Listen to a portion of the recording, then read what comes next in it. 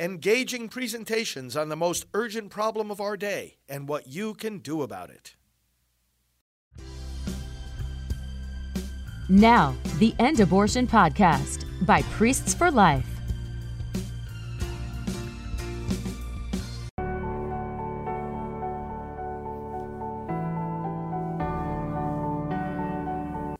And good morning. We are live today on this Saturday, the 3rd of February. Thanks, friends. Pro-life leader Frank Pavone here of Priests for Life. Our whole team greets you. We lift you up in prayer every day, and we want to do so during this time of prayer and scripture reflection. So feel free to give your prayer intentions, leave some specific intentions, however many you wish, in the comments. And by the way, you can do that all the time on our special prayer intentions website called prayerintentions.org. Okay, we have a good reading today that informs our citizenship, that teaches us about how our nation is supposed to work, how leaders are supposed to lead. Critically important topic, of course, as the elections of 2024 are upon us. They're not ahead of us, they're upon us. We're in the midst of them. And this reading is going to show us one of the dimensions of that. So let's put ourselves in God's presence. And by the way, I can see your comments, so always appreciate your feedback, and I always love to hear what's on your mind. Okay, let's pray. In the name of the Father, and of the Son, and of the Holy Spirit, amen. Come, Holy Spirit, fill the hearts of your faithful, and kindle in them the fire of your love. Send forth your Spirit, and they shall be created, and you shall renew the face of the earth.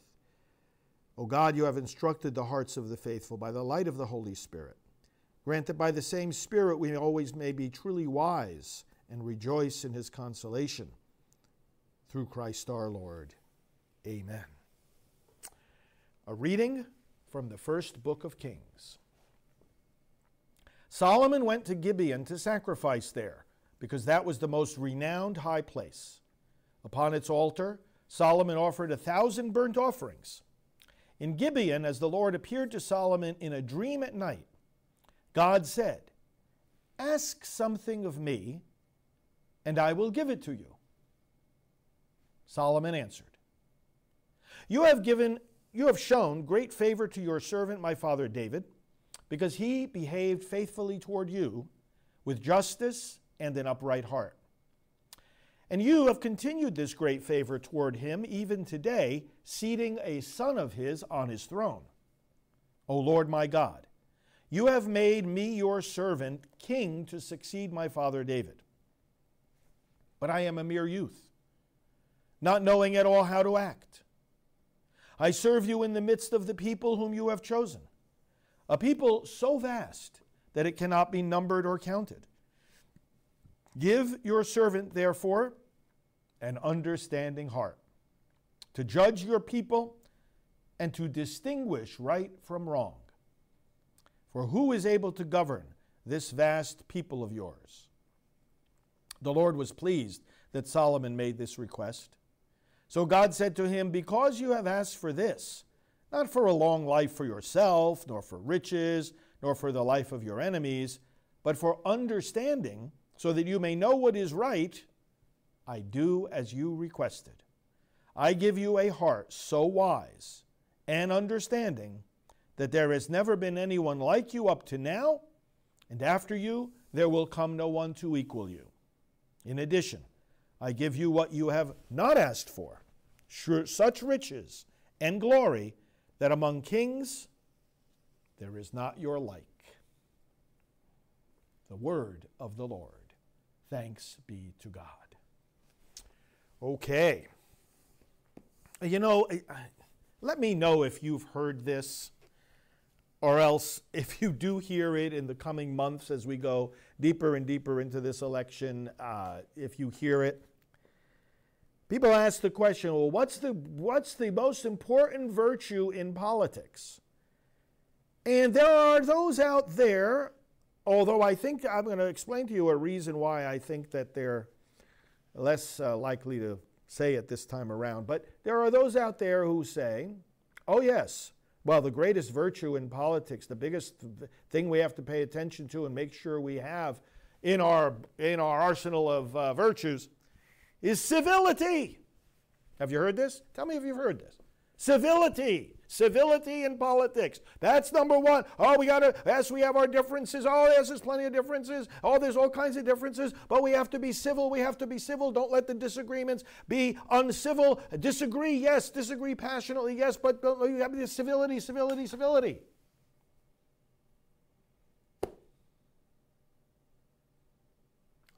Wrong. W-R-O-N-G in capital letters. Wrong. Why? Why am I saying that's the wrong idea? Friends, it's reflected in something that happened recently in regard to this Alejandro Mayorkas, who's supposed to be, I don't know, helping to protect the country down at the border and is absolutely doing the most horrible job. In fact, they're doing the opposite. Okay. Why do I bring him up? Because one of these, I mean, if you're forgetting at the moment who it was, one of these lunatics described the concern that many who have in the House of Representatives, over this literal allowing of an invasion of our country to take place, because that's what's happening at the southern border. Anybody who doesn't realize that isn't paying attention. And they said, oh, well, and some in the House have been saying, oh, well, you know, we need to impeach him because he's not doing his job. He's doing the opposite of his job. Instead of protecting the border, he's facilitating an invasion. And some kind of disconnected, clueless person there in the heights of government said, well, you know, no, there's no reason to consider impeachment because over policy differences. Whoa, wait. Policy differences? I think it was Bond, that was talking about this the other day. Policy differences? Allowing an invasion of our country, abandoning the constitutional duty to protect our country, is a policy difference? Brothers and sisters, it's an abdication of fundamental constitutional responsibilities and violation of law. That's not a policy difference. Now, why am I bringing this up? Because people will say, oh, well, we just, civility is the most important thing. We have to have civility in politics. We've got a disaster on our hands. We've got an emergency on our hands. We've got enemies attacking our country. We've got hordes and hordes of people invading our country. We've got people in positions of power who are committing treachery and treason. And all you can think about is, let's be nice. Friends, I'm pointing this out, and I'm going to show you how this connects with this reading here. Because this is a serious problem. This is one of the reasons why we're not getting over these, we're not solving these problems, because we're not even seeing the depths of the problem. Not to mention, do we even have to mention the crime in the cities, the indoctrination of kids in the school with all sorts of gender ideology and sexual perversion, and the killing of babies by abortion, unlimited as the Democrats want it? What in the world is preventing people from recognizing that this is a Class A emergency? I mean, it's time for the alarms to go off, the buzzers to buzz, and this is an emergency. And all we're going to do is sit around and say how nice we have to be to each other. We've got enemies at the gates. You see, because this is the source of the problem here, that some who are saying, oh, well, the most important virtue in politics is civility, it reflects a cluelessness. It really does. It reflects a cluelessness about the nature of the problem.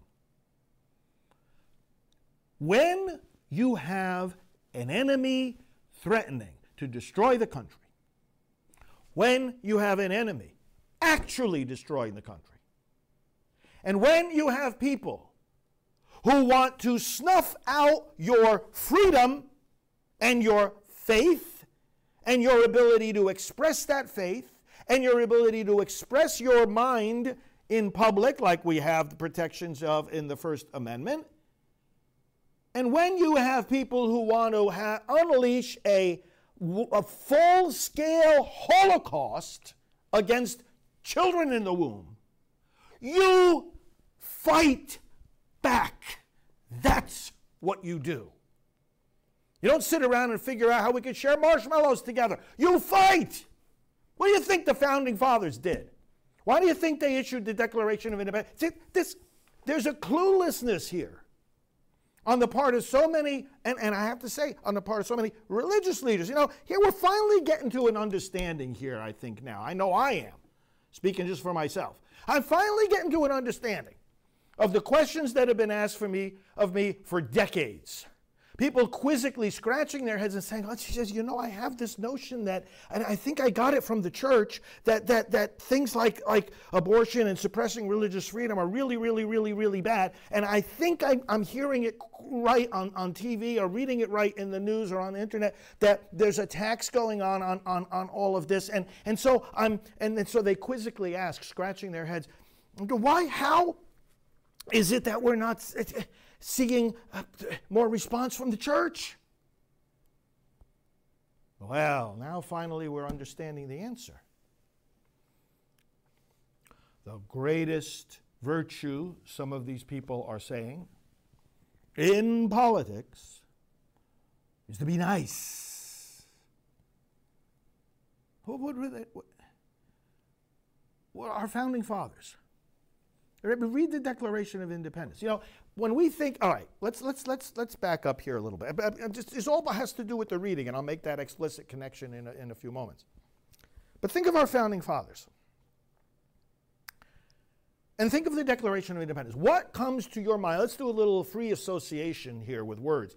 What comes into your mind when you hear the phrase the Declaration of Independence? Yeah, see now, someone was saying, was it Marie? Someone was saying, be quiet, be nice. And see, you hit the nail on the head. Being nice is connected with being quiet. It's like little kids. Don't sit there in the corner, don't say anything. And meanwhile, the kid is thinking to himself or herself, well, but there's an emergency here. There's a problem. I want to just sit there and keep quiet. Being nice and being quiet kind of go together. No, you shout. When there's an emergency, you stand up and you sound the alarm. You pull a fire alarm. Not like that idiot in Congress who did it when there was no fire. That was something to behold, was it? Not to get distracted, but if you didn't see that, go look it up. This Democrat idiot and representative in Congress pulls the fire alarm one day because he doesn't like the vote that's about to happen. These people are worse than kids, worse than immature adolescents. But we'll get back to that another time. Friends, what do you think about when you hear the words, the Declaration of Independence? Well, I think most of us think about, we hold these truths to be self-evident. You know, the thing that Biden said, oh, you know the thing. You know the thing. Yeah, the thing. We think about the thing. About the inalienable rights that our Creator gives us, life, liberty, and the pursuit of happiness, and that governments are instituted to do what? To secure these rights. Okay, but that's not the bulk of the Declaration of Independence. That's the gem of it, but that's not what most of it's about. Go back and reread the Declaration of Independence. It only takes a few minutes to read it. It's a short document, but it's powerful, and guess what's in it? A litany of complaints against a king who's being abusive and whom they tried that the American Revolution was not a decision made on a whim. Somebody got up one morning and they had a stomachache or they had a bad dream and they decided to start a revolution. It wasn't that.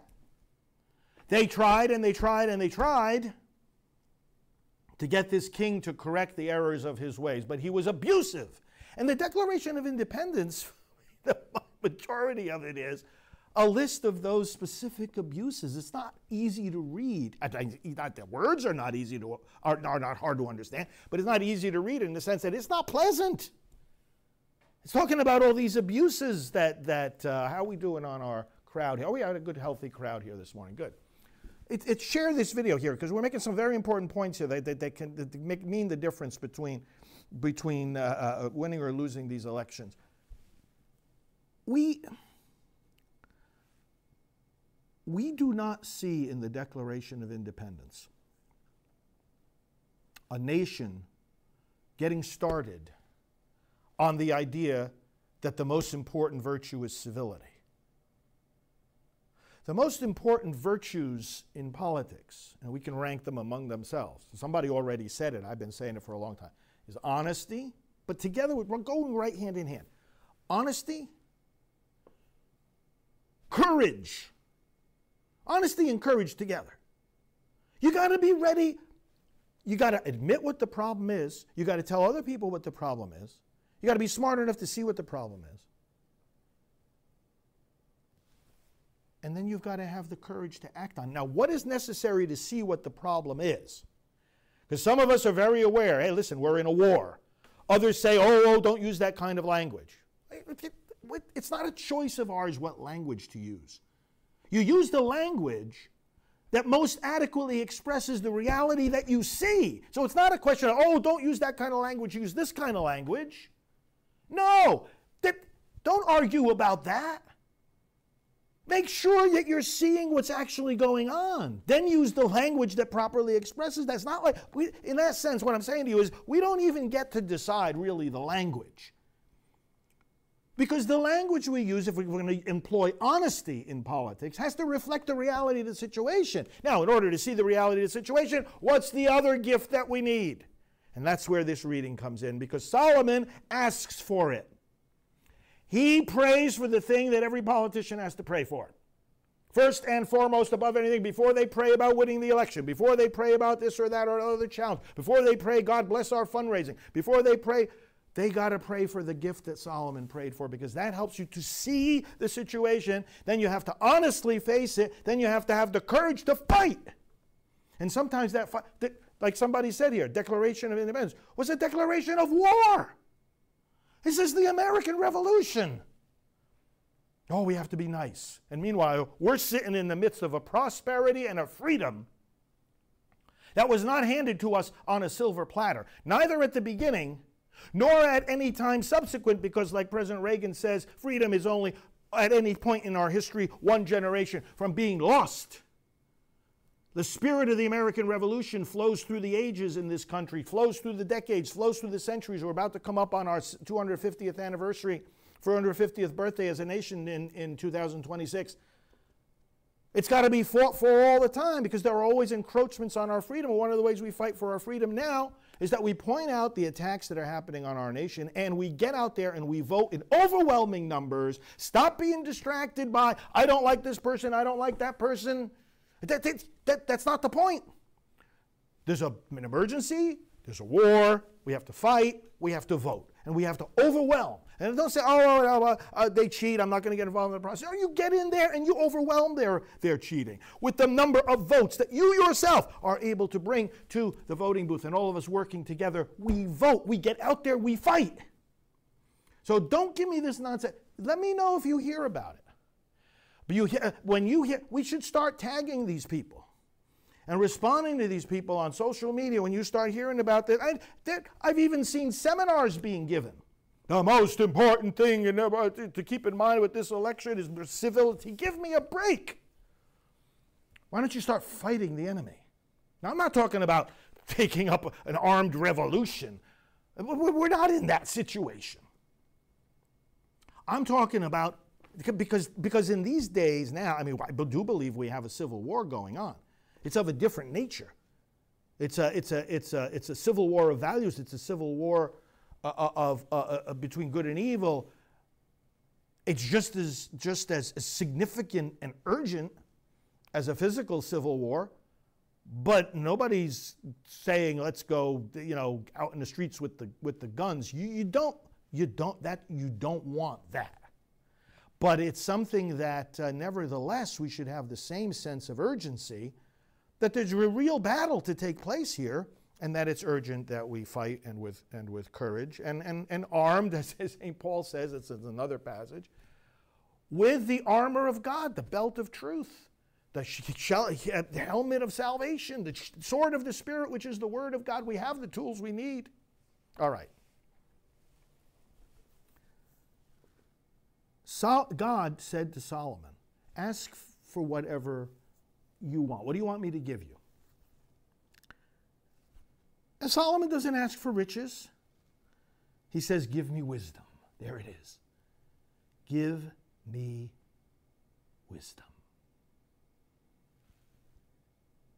That is so refreshing. He's got power. One of the most dangerous things is the person who has power but doesn't have wisdom. Plenty of people who have wisdom, they don't have power. More of them should have more power. But God save us from people who have power but no wisdom. They like Anne-Marie is saying, begins with a respect for life. Wisdom begins with respect for life. You can't respect life. That's why I always say, if a politician can't respect the life of a little baby, how's he supposed to respect yours? Being pro-abortion is a sign that your conscience is dead. So if your conscience is dead, how are you going to make the right decisions in your political position on any other issue? You can't. You can't. And not to get too far afield here, but John Paul II and even the U.S. bishops in their document, Living the Gospel of Life, John Paul wrote The Gospel of Life for the Whole World in 1995. The U.S. bishops took that document, applied it to the United States, and 3 years later wrote a document called Living the Gospel of Life for the United States. And in that document, they said when a politician says they're in favor of abortion, this, and the words they used were, renders suspect the rightness of their positions on other issues. Well, of course it does. In other words, to say that in common language, if you can't tell me that it's wrong to kill a baby, how can you tell me about anything else being right or wrong? You can't. Sick and tired of these politicians that try to make us believe that they're spiritual people, starting with the guy in the White House, that they try to tell us that they're spiritual people. Oh, I pray my rosary. Give me a break. I pray my rosary. And meanwhile, I'm signing all kinds of executive orders to increase the killing of babies. Give me a break. Stop insulting our intelligence. Stop insulting our faith. Stop insulting our values. Stop insulting America. Stop destroying America. So we got these people. So and John Paul II also said back in 1988, he has a powerful document he issued then called Christi Fidelis Laici. And he says, look, if a politician cries out for human rights, health care and family and whatever other rights you want to identify, he says their advocacy for these other rights is, and the words he uses are false and illusory.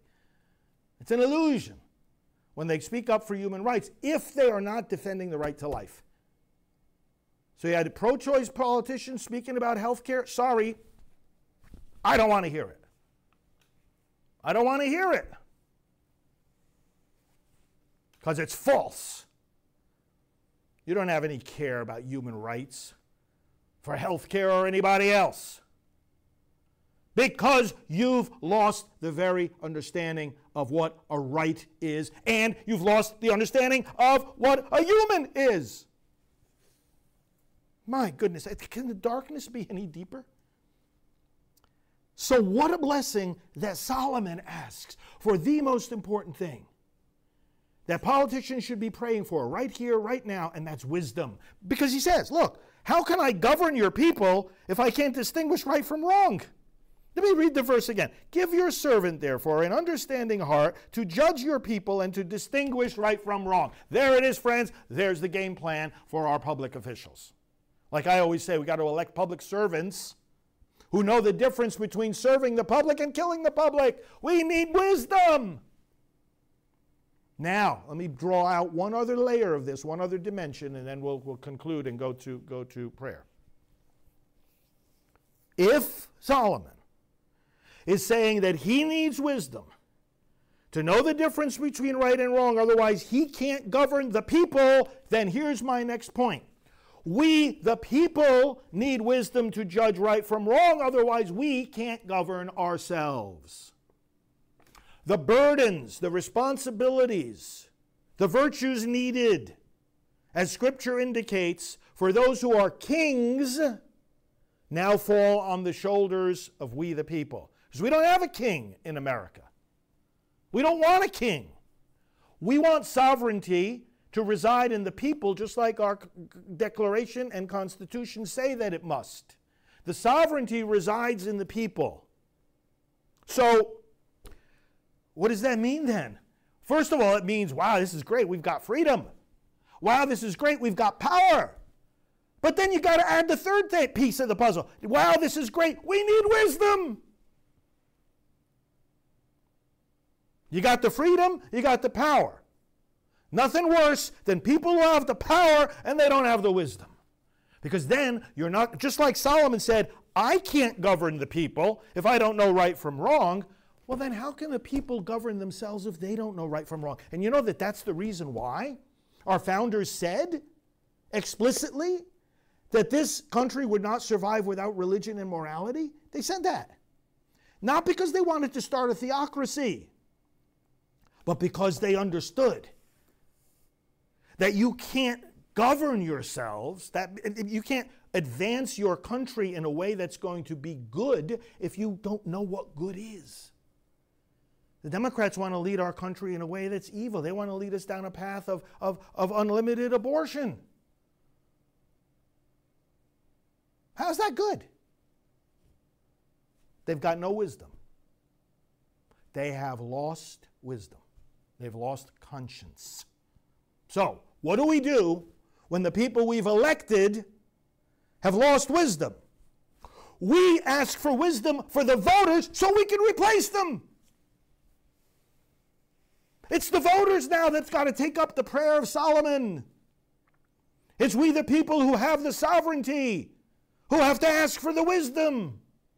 And then we have to ask for the courage to fight, get into that voting booth, get others into the voting booth, get those who, if those who are in positions of power aren't even asking for the gift of wisdom, how are they going to get it? And if they refuse to ask for it, and if they're so stubborn in their hardness of heart, then we've got to vote them out. Why do we vote them out? Because we've got the wisdom to know that the direction they're leading us in is evil.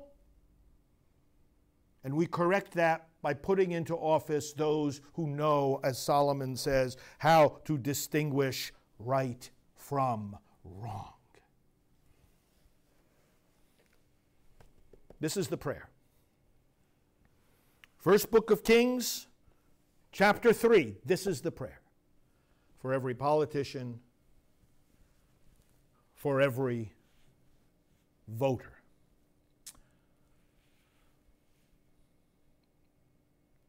I appreciate Suzanne's comment here. Pope Francis will be punished by God for canceling our Father Frank. Why in the world would these people do something like that, right? I'll tell you what happens with some of them. It's because they're actually on the side of these leftist Democrats. And they know that the kind of things we're talking about now aren't good for the Democrats. They're good for us, they're good for the nation. They're not good for the Democrats. Sebastian is saying, yes, and I agree, they're going to try to cheat again. Yeah, they always cheat. And you shouldn't think of the cheating just in terms of fake ballots, although they'll do that. You know, 2,000 Mules, right? You've seen the movie 2,000 Mules. If you haven't, friends, look it up, where you actually see the people stuffing the ballot boxes. But don't think about the cheating just in terms of that. Think about the cheating in terms of Democrat prosecutors scheduling trials in the middle of an election to take the leading candidate off the election speaking circuit and have them, figuratively locked up in a courtroom all day instead of campaigning, and therefore trying through lawfare, which twists the law and applies it in ways that has never been envisioned to be applied, and then tries to gin up and then situates these After Democrat, they're all Democrats that are doing this. Democrat prosecutors, Democrat grand juries in Democrat districts. You have a trial. You get jurors in districts that lean Democrat. No, not just lean, overwhelmingly Democrat. We're talking about Washington, D.C., talking about New York City.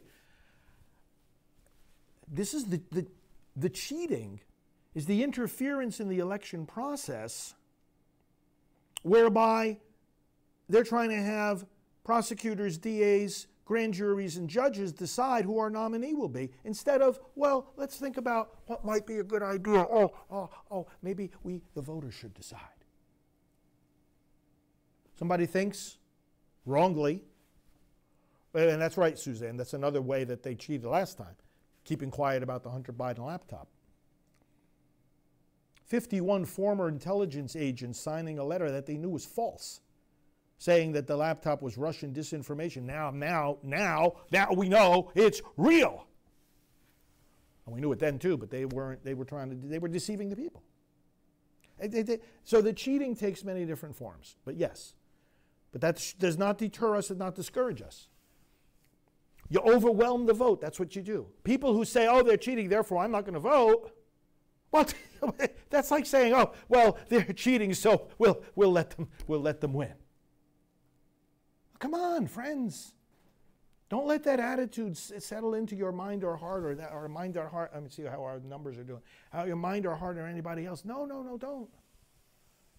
They're going to cheat. What does that mean? We're going to get big. We're going to work twice as hard to get more voters out there to overcome the cheating. All right. Well, wow. I have got a lot to say today, and just let's go back to prayer. Father, wisdom. We seek wisdom. We take the example of Solomon. We pray for wisdom because as he had the responsibility to govern your people, so now we do. Responsibilities of the king in Scripture are now on the shoulders of the people. So give us wisdom. We thank you, Lord, that the sources of wisdom are at our fingertips. This word of yours, your Spirit who is ever ready to descend on us again as we invoke him, your sacraments and the grace that comes from them, and one another, your presence within the community of believers, where we encourage and enlighten one another. Lord, we have the sources of wisdom. May we use them. May we use them.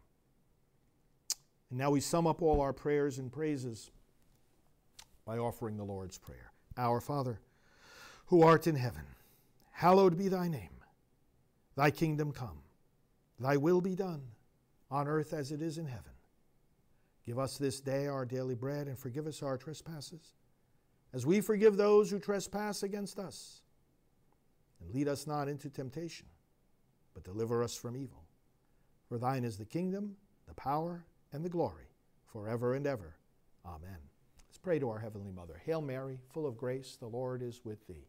Blessed art thou among women, and blessed is the fruit of thy womb, Jesus. Holy Mary, Mother of God, pray for us sinners, now and at the hour of our death. Amen. Glory be to the Father, and to the Son, and to the Holy Spirit, as it was in the beginning, is now, and will be forever. Amen. Well, friends, you may know this already. Tomorrow is my birthday, so I'm going to be up in New York where my family is, and I know that I'll have the benefit, the greatest gift that I'll have is the benefit of you, your prayers, first of all. But you, I'm talking very sincerely now, you, the joy that you bring me, the encouragement that you bring me, let me just reflect on this 1 second. One of you mentioned about the canceling, right? The canceling and me being canceled, so many other people being canceled. I was marching with side by side with Bishop Strickland at the March for Life and him being canceled. It's not the canceling itself that's the problem. It's the train of events that it initiates afterwards. Well, canceling is a problem, obviously. It shouldn't be done. But the train of events that it initiates after in its wake, where people shun you. They shun. They try to close the door. Oh, you can't speak here. Oh, why not? Oh, well, Pope Francis canceled you. Yeah, well, why did he do it? Oh, I have no idea.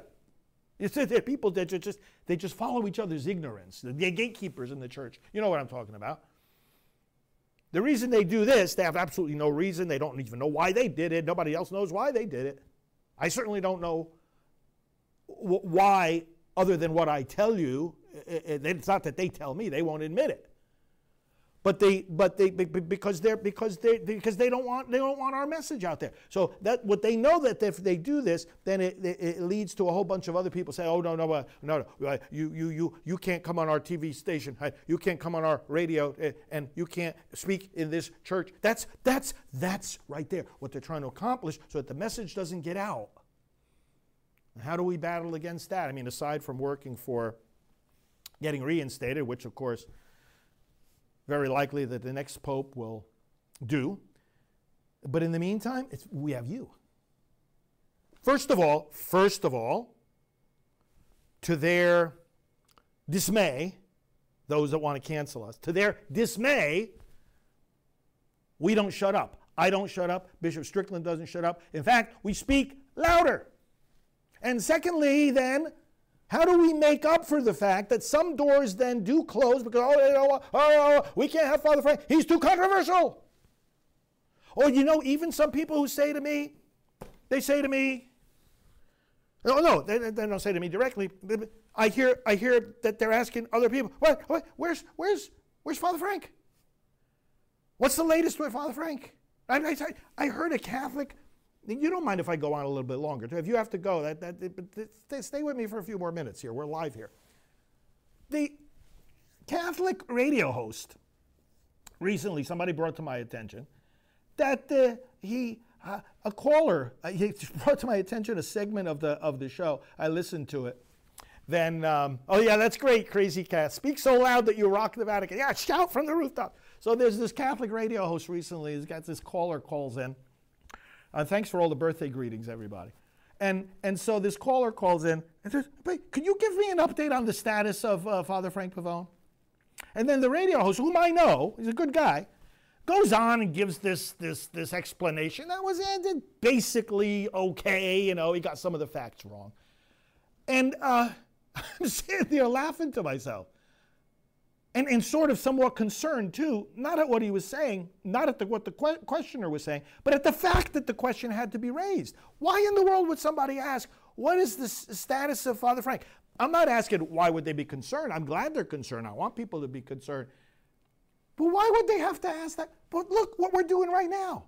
Can you go away from this broadcast today, and if somebody asks you later today, what is the status of Father Frank? Or what happened to Father Frank? You know full well what to say. Hey, I was just with him. I was just talking to him. He was just commenting on my grave. What's the status of Father Frank? Here I am. I didn't go anywhere. Oh, what's Father Frank doing right now? I'm doing the same thing I've been doing for 30 years. Minus, of course, that I can't say Mass, and I'm not wearing the collar. Okay. But what am I doing? I'm doing what I've been doing for 30 years. I'm proclaiming the pro-life message. I'm helping lead the pro-life movement. Do you know that a week from now, we will have in this very building 50 national pro-life leaders here for a strategy meeting? We're leading the movement. What am I doing? What do you think I'm doing? Sitting around eating figs? I like figs, but I'm not going to sit around all day and eat them. Could you help me? This is why I'm so grateful for you. You're giving me these birthday wishes. What's the greatest gift for my birthday? I'm not kidding. It's you. But can you help me? What I mean is, why are there people out there asking what's going on with me? Here I am. And if they want to know more about what's going on with me, for goodness sake, turn on your computer, go to endabortion.tv, go to my social media at Fr Frank Pavone, and ask me. They want to know what's going on with Father Frank. I'm here. I'm not hiding in some cave, am I? I couldn't go into hiding. Not for one day, not for 1 hour. They did this to me. They did it to Bishop Strickland. Not for one quick split second did he go into hiding, and we're not going to go into hiding.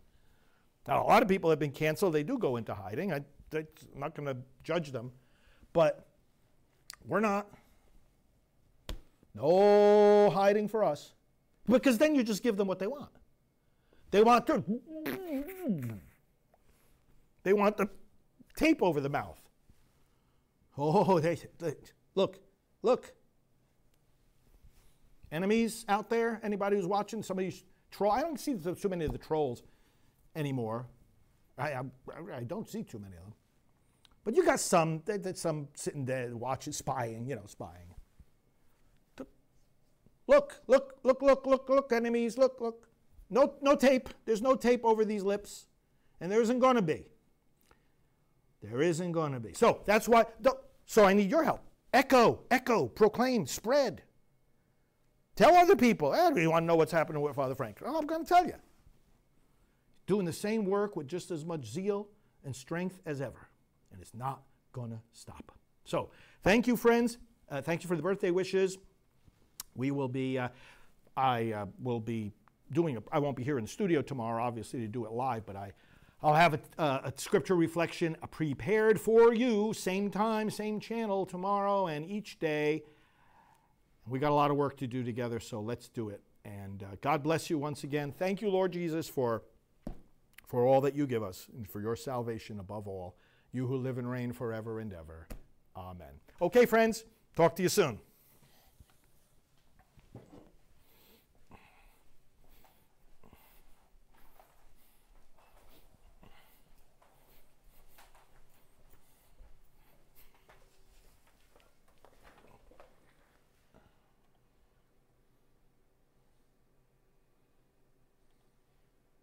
Priests for Life is an extraordinarily fine group, and I don't say that in order to make anybody feel better or flatter anyone.